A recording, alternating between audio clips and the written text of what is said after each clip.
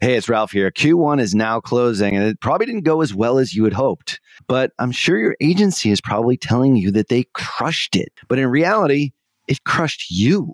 If your agency isn't on the same page as you are, if there's something wrong, but you can't quite put your finger on what that thing is, go on over to tier11.com/apply and we'll set you up on a call to show you a better way to look at your business.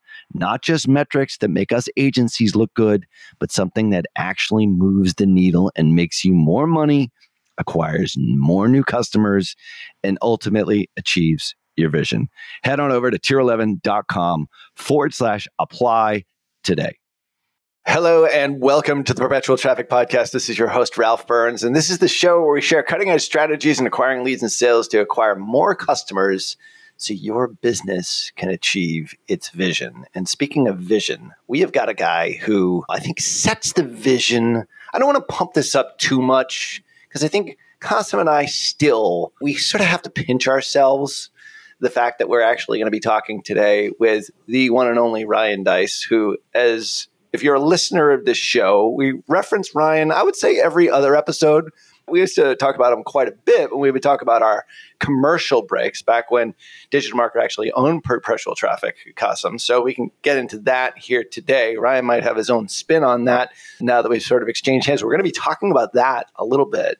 But today is all about Ryan Deiss in the future of what it is that we're all doing every single day. At the heart of this show is it's a digital marketing show, and there's no better place to get digital marketing, education, expertise, and it all sort of comes from the guy that we have on the show here today, Ryan Deiss, obviously over at Digital Marketer and a lot of other companies. So welcome back to Perpetual Traffic, Ryan.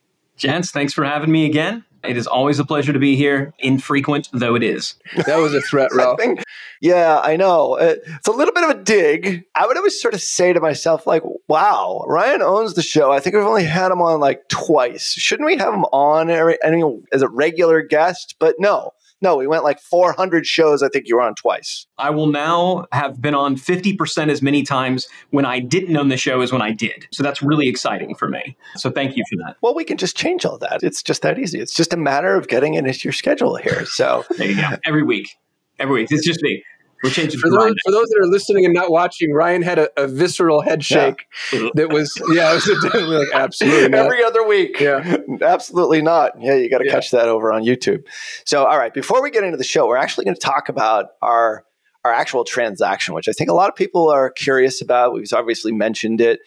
We now own the show. It was a Digital Marketer show for 6-7 years. Had a great relationship there. We actually did do a transaction where everybody came out happy with it, which is oftentimes not the case in business. We'll get into that in just a second. So before we get into that, we always ask our guests, what nugget do you have off the top of your head that can help the listener of Perpetual Traffic in the here and now doing what they're doing, trying to scale their business?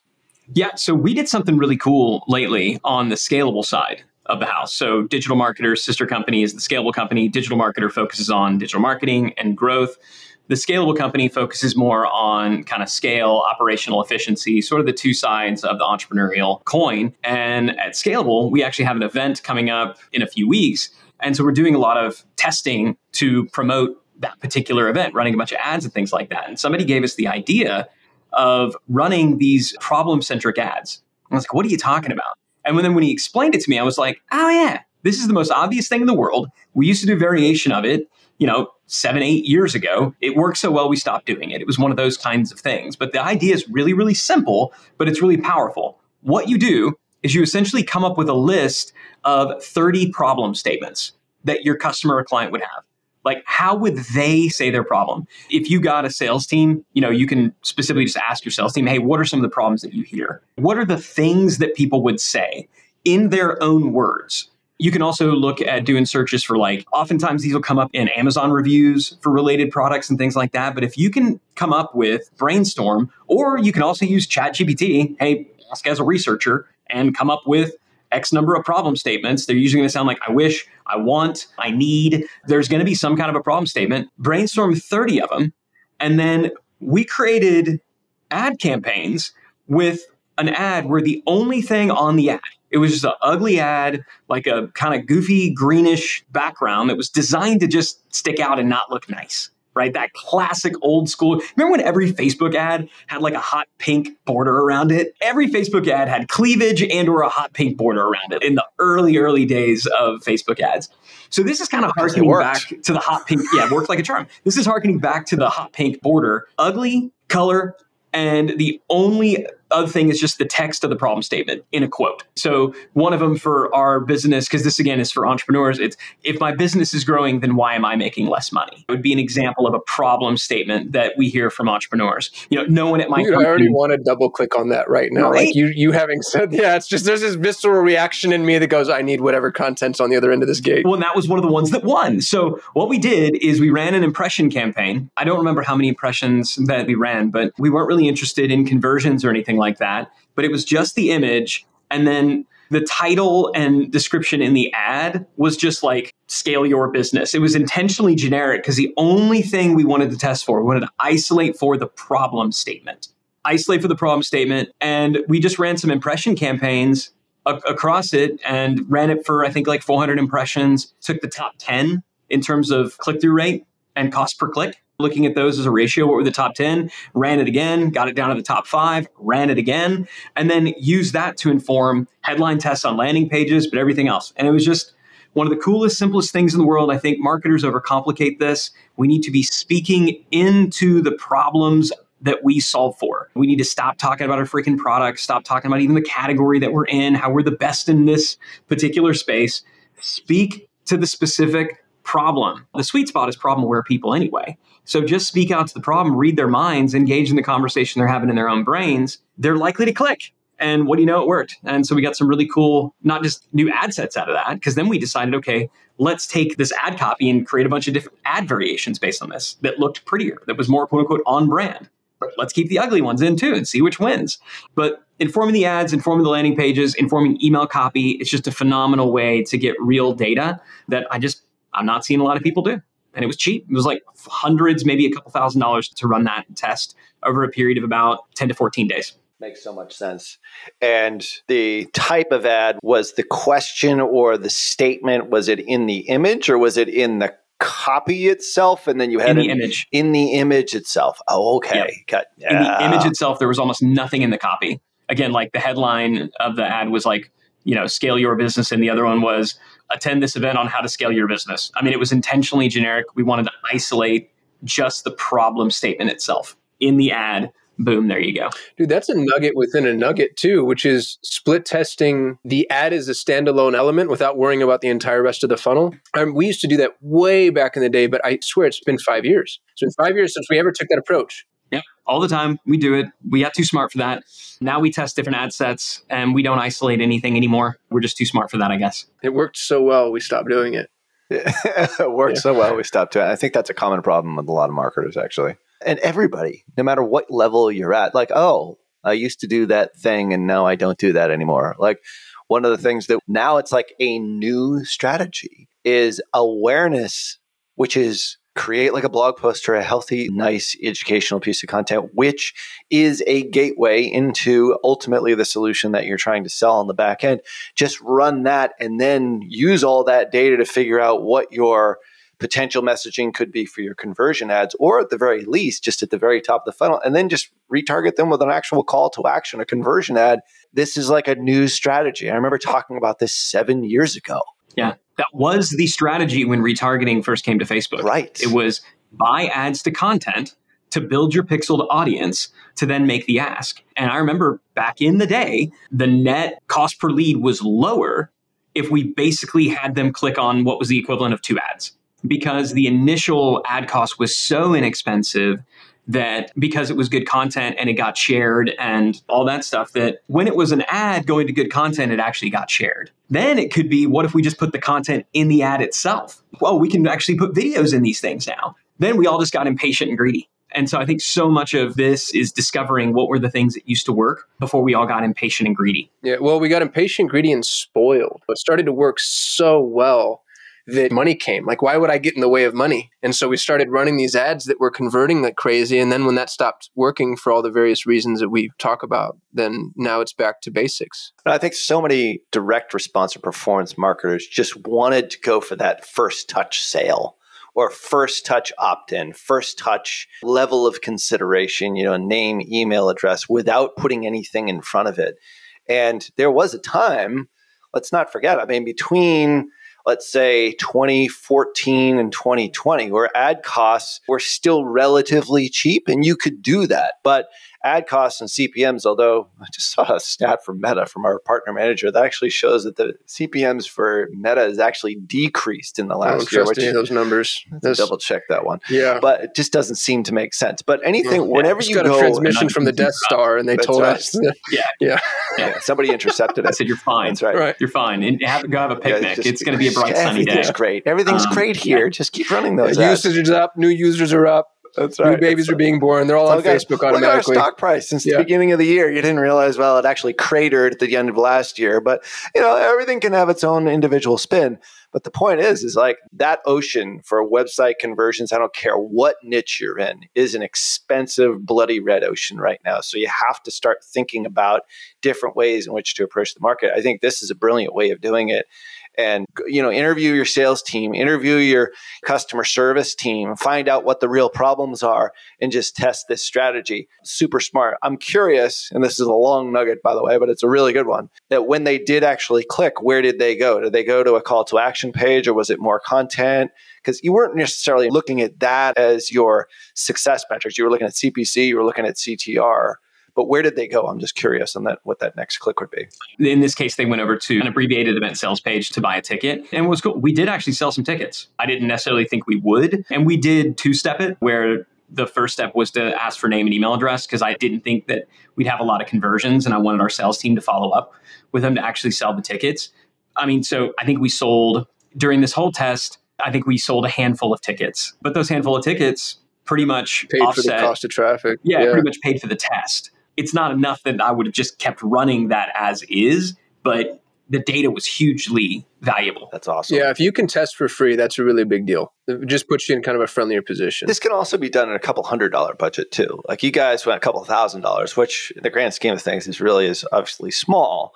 But this can be done, and we tell this even to customers of ours, like you can test this strategy for like 1% of your total ad budget just to see if we get any play out of it. I think it can be done at a very small scale. And you're going to see too, like those impressions that you get are going to be at a fraction of the CPM of the website conversion ones that you would run where you're actually asking for a name or an email or a registration or a small purchase, that kind of thing. So, and it's a good point. What I would have preferred to do is just what you said, which is test for less over a longer period of time. Because the event is coming up quickly, we needed speed. And so we were willing to pay more for speed.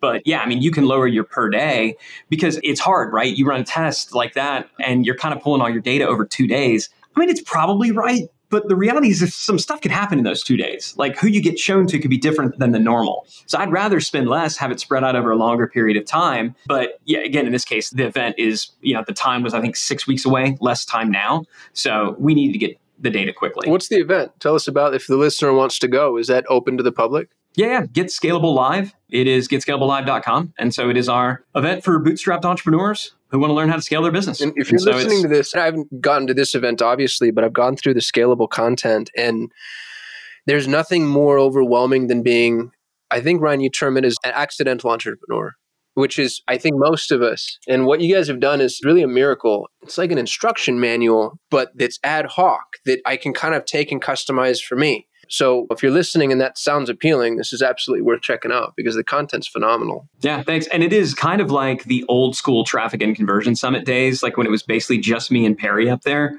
teaching what we knew. Like that event couldn't stay like that. We needed to grow. We need to expand it. The community was growing. Frankly, marketing itself got so much more complicated. We need to bring in more specialized experts, which meant more stages, which meant a lot of different things.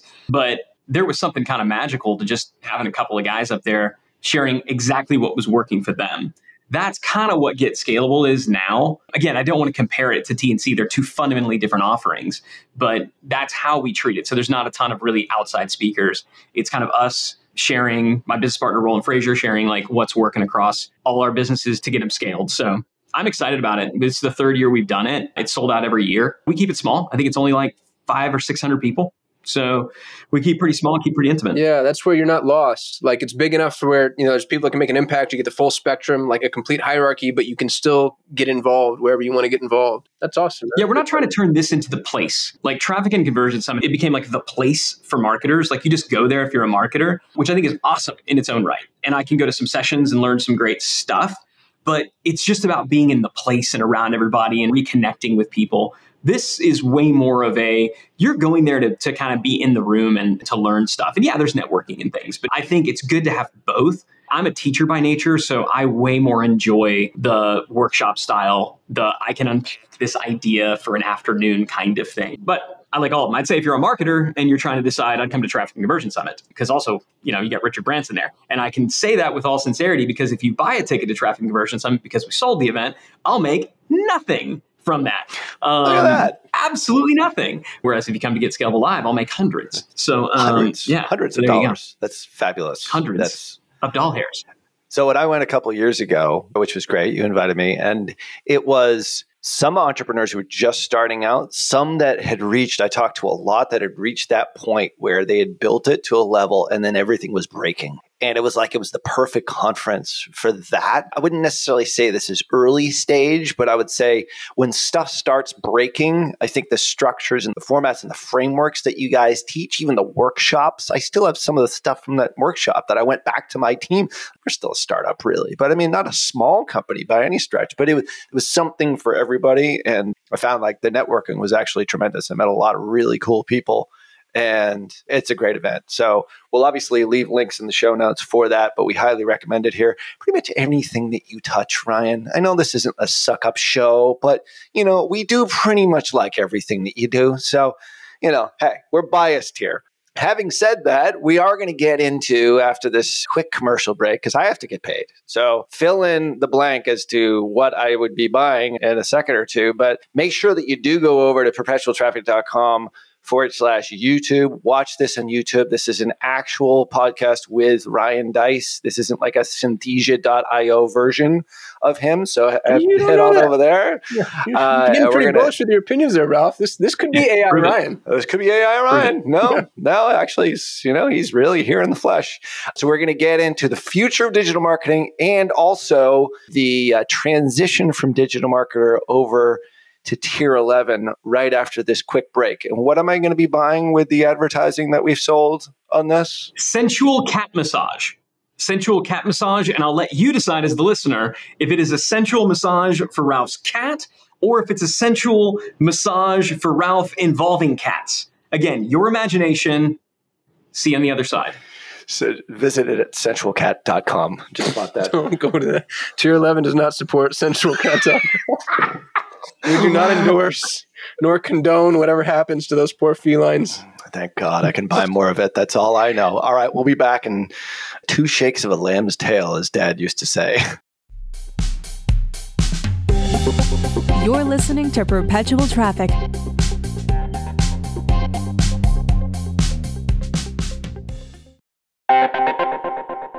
Well, there is no question that when it comes to influence and persuasion in digital marketing, no one, and I mean no one, commands more respect than Dr. Robert Cialdini. If you have never read his books, Influence and Persuasion, I swear you are missing so much in your digital marketing, not only as an influencer and an advertiser, but as just a great marketer. And that's why I'm so excited to invite you to a free webinar where he'll be sharing his latest insights on new e-commerce strategies. Now, alongside Dr. Cialdini, you'll learn from Bass Wouters and the authors of Reputation King, my buddies Scott Branley and DJ Sprigg. Attendees will absolutely be able to understand exactly how to gain a competitive edge in the marketplace by leveraging online reputation management. Now, that's something that we haven't talked about here on this show all that much. And it's more reason for you to register for the webinar here, which is completely free over at reputationking.com/PT. So join us on April 18th from 12 noon to 2 p.m. Eastern. That's 9 a.m. to 11 a.m. Pacific for you West Coasters by registering at reputationking.com/PT. Once again, that's reputationking.com/PT. Cialdini has been a huge influence on me, and I can't wait to see how his new e-commerce strategies resonate with you and how they affect your business in a positive way using reputation management. Make sure that you register for the April 18th free webinar at reputationking.com/PT.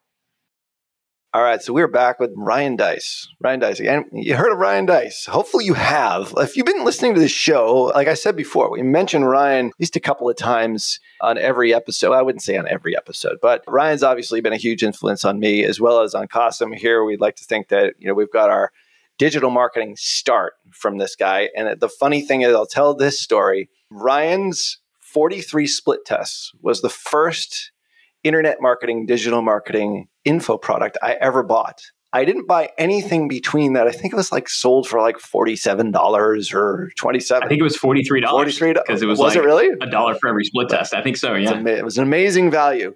And then I don't think I bought anything for 2 years until I bought War Room, which was $30,000. So I was the ultimate upsell. And I remember telling you this story. You're like, I wish I had more guys like you. So you go from that to this. So anyways, we ended up going from that small split 43 split test, this is my entry level offer, all the way to joining War Room. And this was back, 7+ years ago.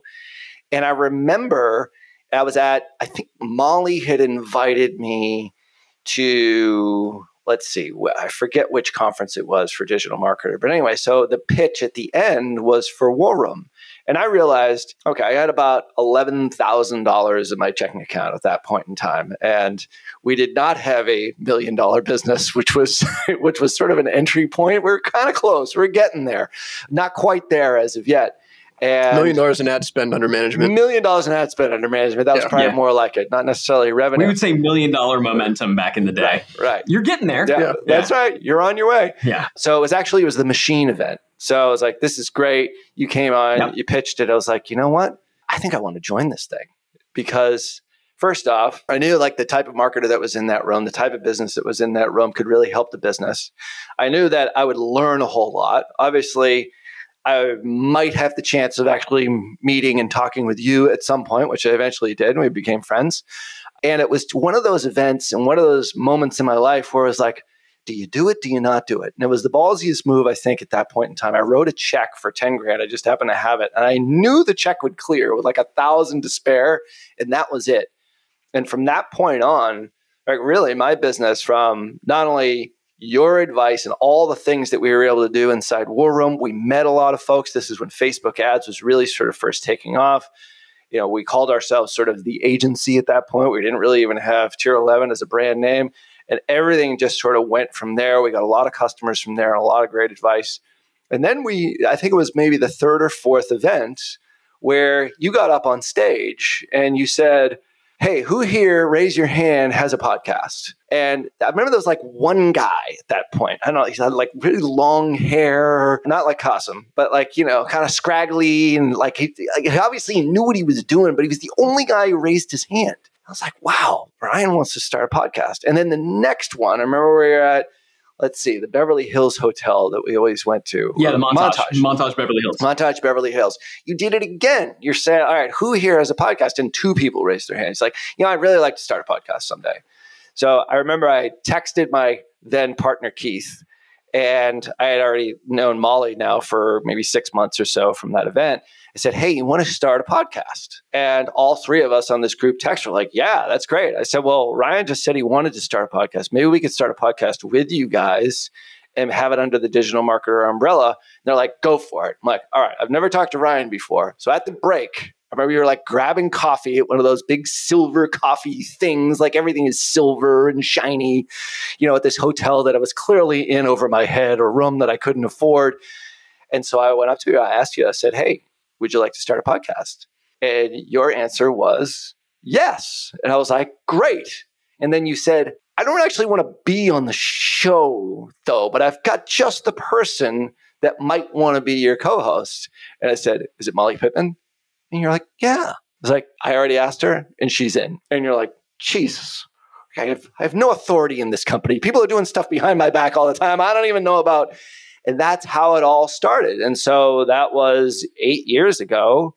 And we obviously worked together. We launched it. We did like 5 shows, launched it together, figured out the name Perpetual Traffic, and then started it from there and had a great run. Obviously, a couple of co-hosts later, Cosmo sort of came on the scene. Then about late last year... It was nice of you to crowbar me into that story, Ralph. I'm not relevant at all, really. He was like just another hired gun. Here I am, like awkward, doughy eyed, just like looking at you like...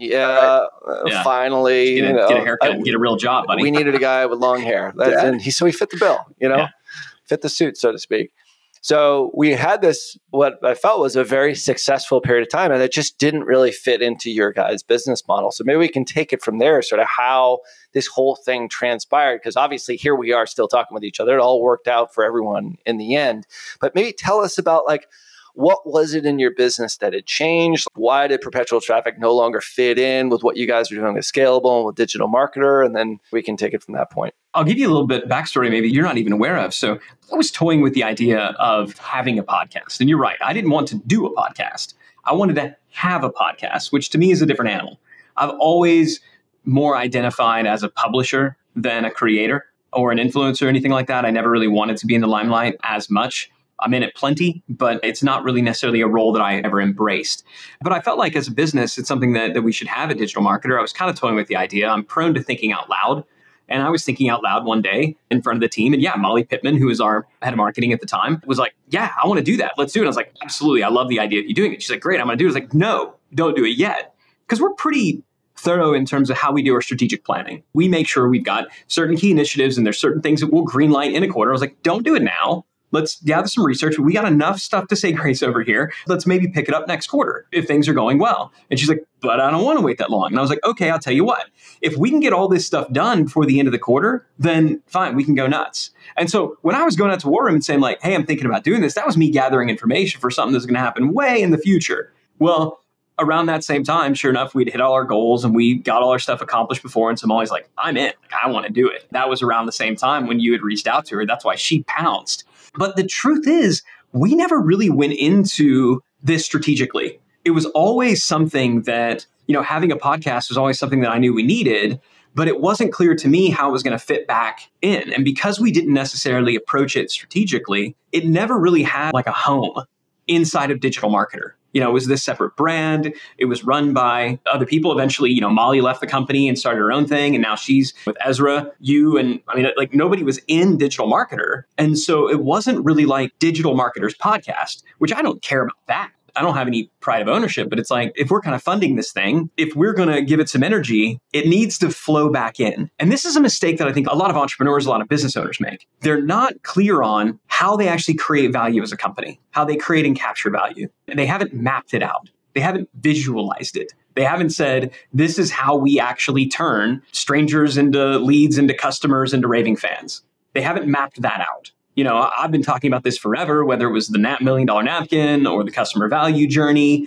or growth engines, something we've been talking about and something I'm very adamant. Anything that we're going to do needs to funnel back into an existing proven growth engine. And the podcast, it could do it sort of through ads. It could do it sort of through host reads, but it didn't have a clear through line.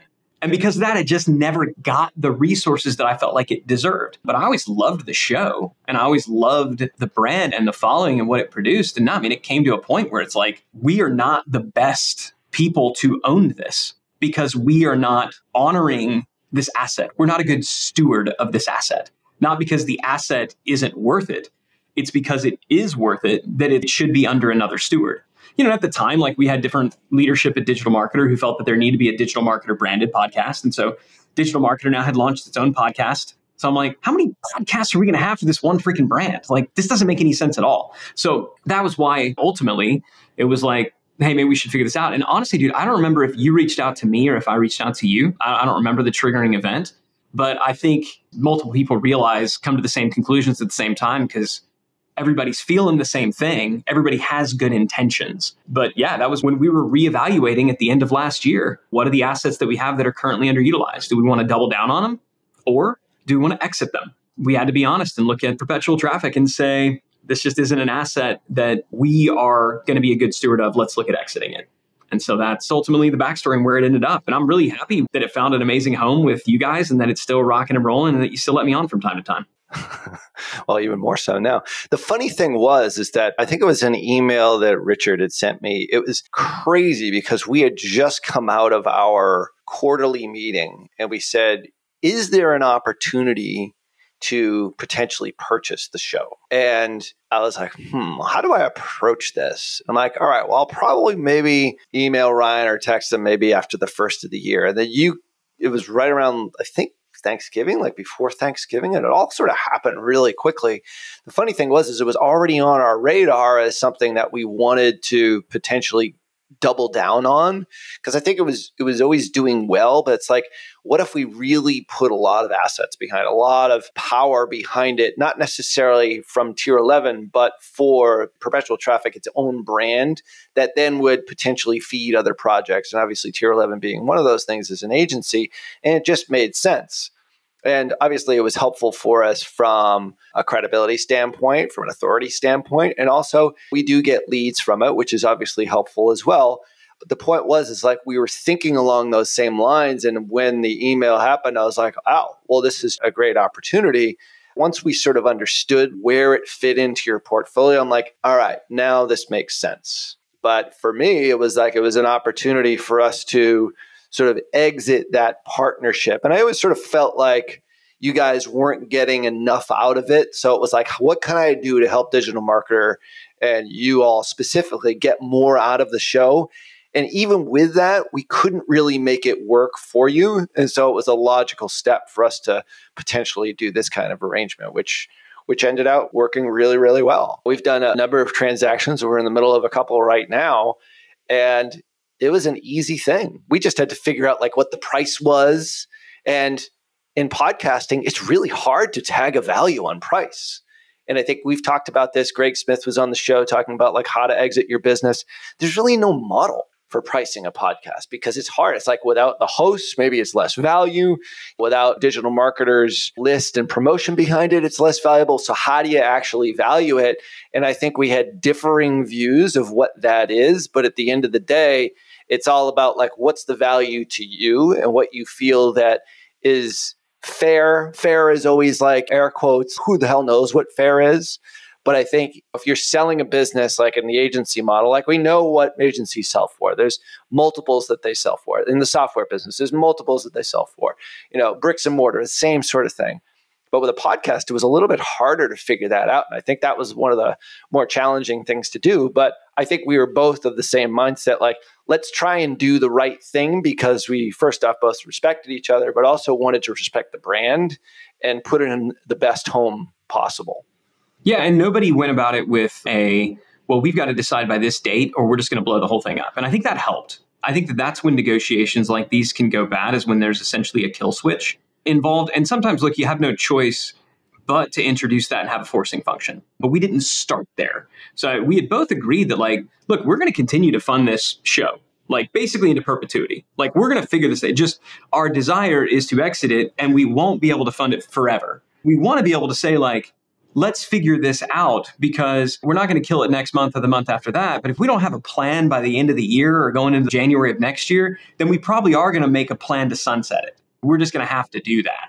That's the reality of it. And it is hard. It's hard to establish a valuation on things that don't have a clear market rate. And I know the perspective that we took is, at what point does it make sense for us to give up the possible future opportunity? Valuing it based on what it was generating today for us wasn't really helpful because it wasn't much, which is why we wanted to sell. So we had to be honest about that.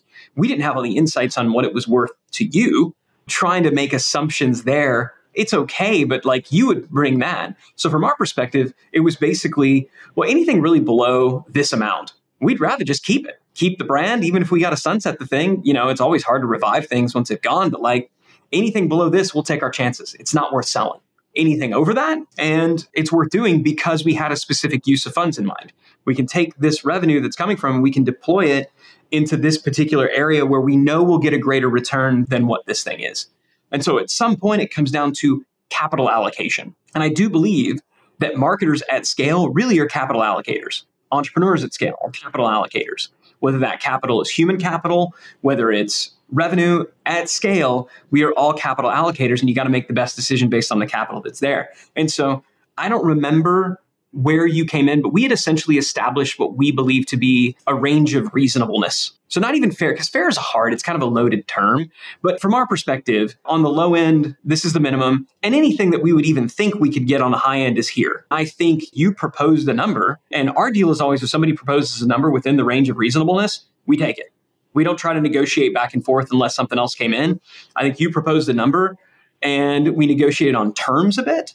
But in general, when you fell within the range of reasonableness, I knew we would probably have a deal. So that's kind of the process. And I think there's lessons there for entrepreneurs in terms of acquisition. I think there's a bigger meta lesson there, though, that's important. Many of the people listening to this right now, if you're listening to this right now, there's a good chance that there's a conversation you need to have with someone. And you're putting it off because you say you're still thinking it through. But the reality is you kind of know what needs to be done. You just haven't pulled the trigger because it's going to be a hard conversation. I would just encourage you, in my experience in life, anytime I'm sitting on one of those hard conversations, the person I want to have that conversation with, or rather I need to have that conversation with, they know it needs to happen too. And they're thinking along the same lines as well. And if you approach it with some kind of graciousness and humility and just say, hey, we need to have a conversation about this, oftentimes you're going to see this sense of relief happen. It doesn't mean that it's always easy and that the outcome is always perfect. Our conversation have to be easy. And I think everybody still to this day is super thrilled with the outcome. That's not always how it goes down, but it's almost certainly not going to be as bad as you think it's going to be. They're thinking it too. So just have that conversation. If you guys don't mind, I just want to pause for a moment. And first, a compliment to you, Ryan, that will preface what it is that I want to say. I think you're the best I've ever seen at frameworks. And I don't know if you come up with these, if you collect them, if you amalgamate them, but like as I've learned from you, and it's been almost a decade that I've been learning from you, I've seen you come up, and I actually have a notepad here that I'm looking at. You had the growth triad framework. You had the 90-day game plan, the growth scorecard, the growth lever canvas, the customer value journey. Even the machine was a framework. And again, I don't know if this was off the top of your head or if this is something that you were pulling from legacy data that lives in whatever repository you're pulling your brilliance, but you just gave us a really phenomenal framework for valuing anything, but especially a company, when there's no rules engine. And I'm going to do my best to try to repeat that framework, and then maybe you can help kind of buttress what I heard you say was, and I picture a graph in my mind's eye, and you kind of have that standard line of demarcation where first you take the cost that it would take to sustain this entity, and then that stands as the variable. And then you find the number where anything beneath this threshold, it's actually worth me continuing to either outlay this cost or put it on ice. And anything above this threshold now becomes, and I love your range of reasonableness. And in worlds where there aren't frameworks for business valuation, and I think there's a lot of those. There's a lot of little things where it's like, I don't know what my list is worth. I don't know what this profile is worth. I don't know what this media property is worth. How could that not? I don't know what I should pay this person, by the way. Dude, what a great point. I don't know what this role is worth. Yeah, I don't know what this role is worth. I mean, oftentimes it exists. Go to salary.com, double check. Because I think also we create roles that don't exist and shouldn't exist.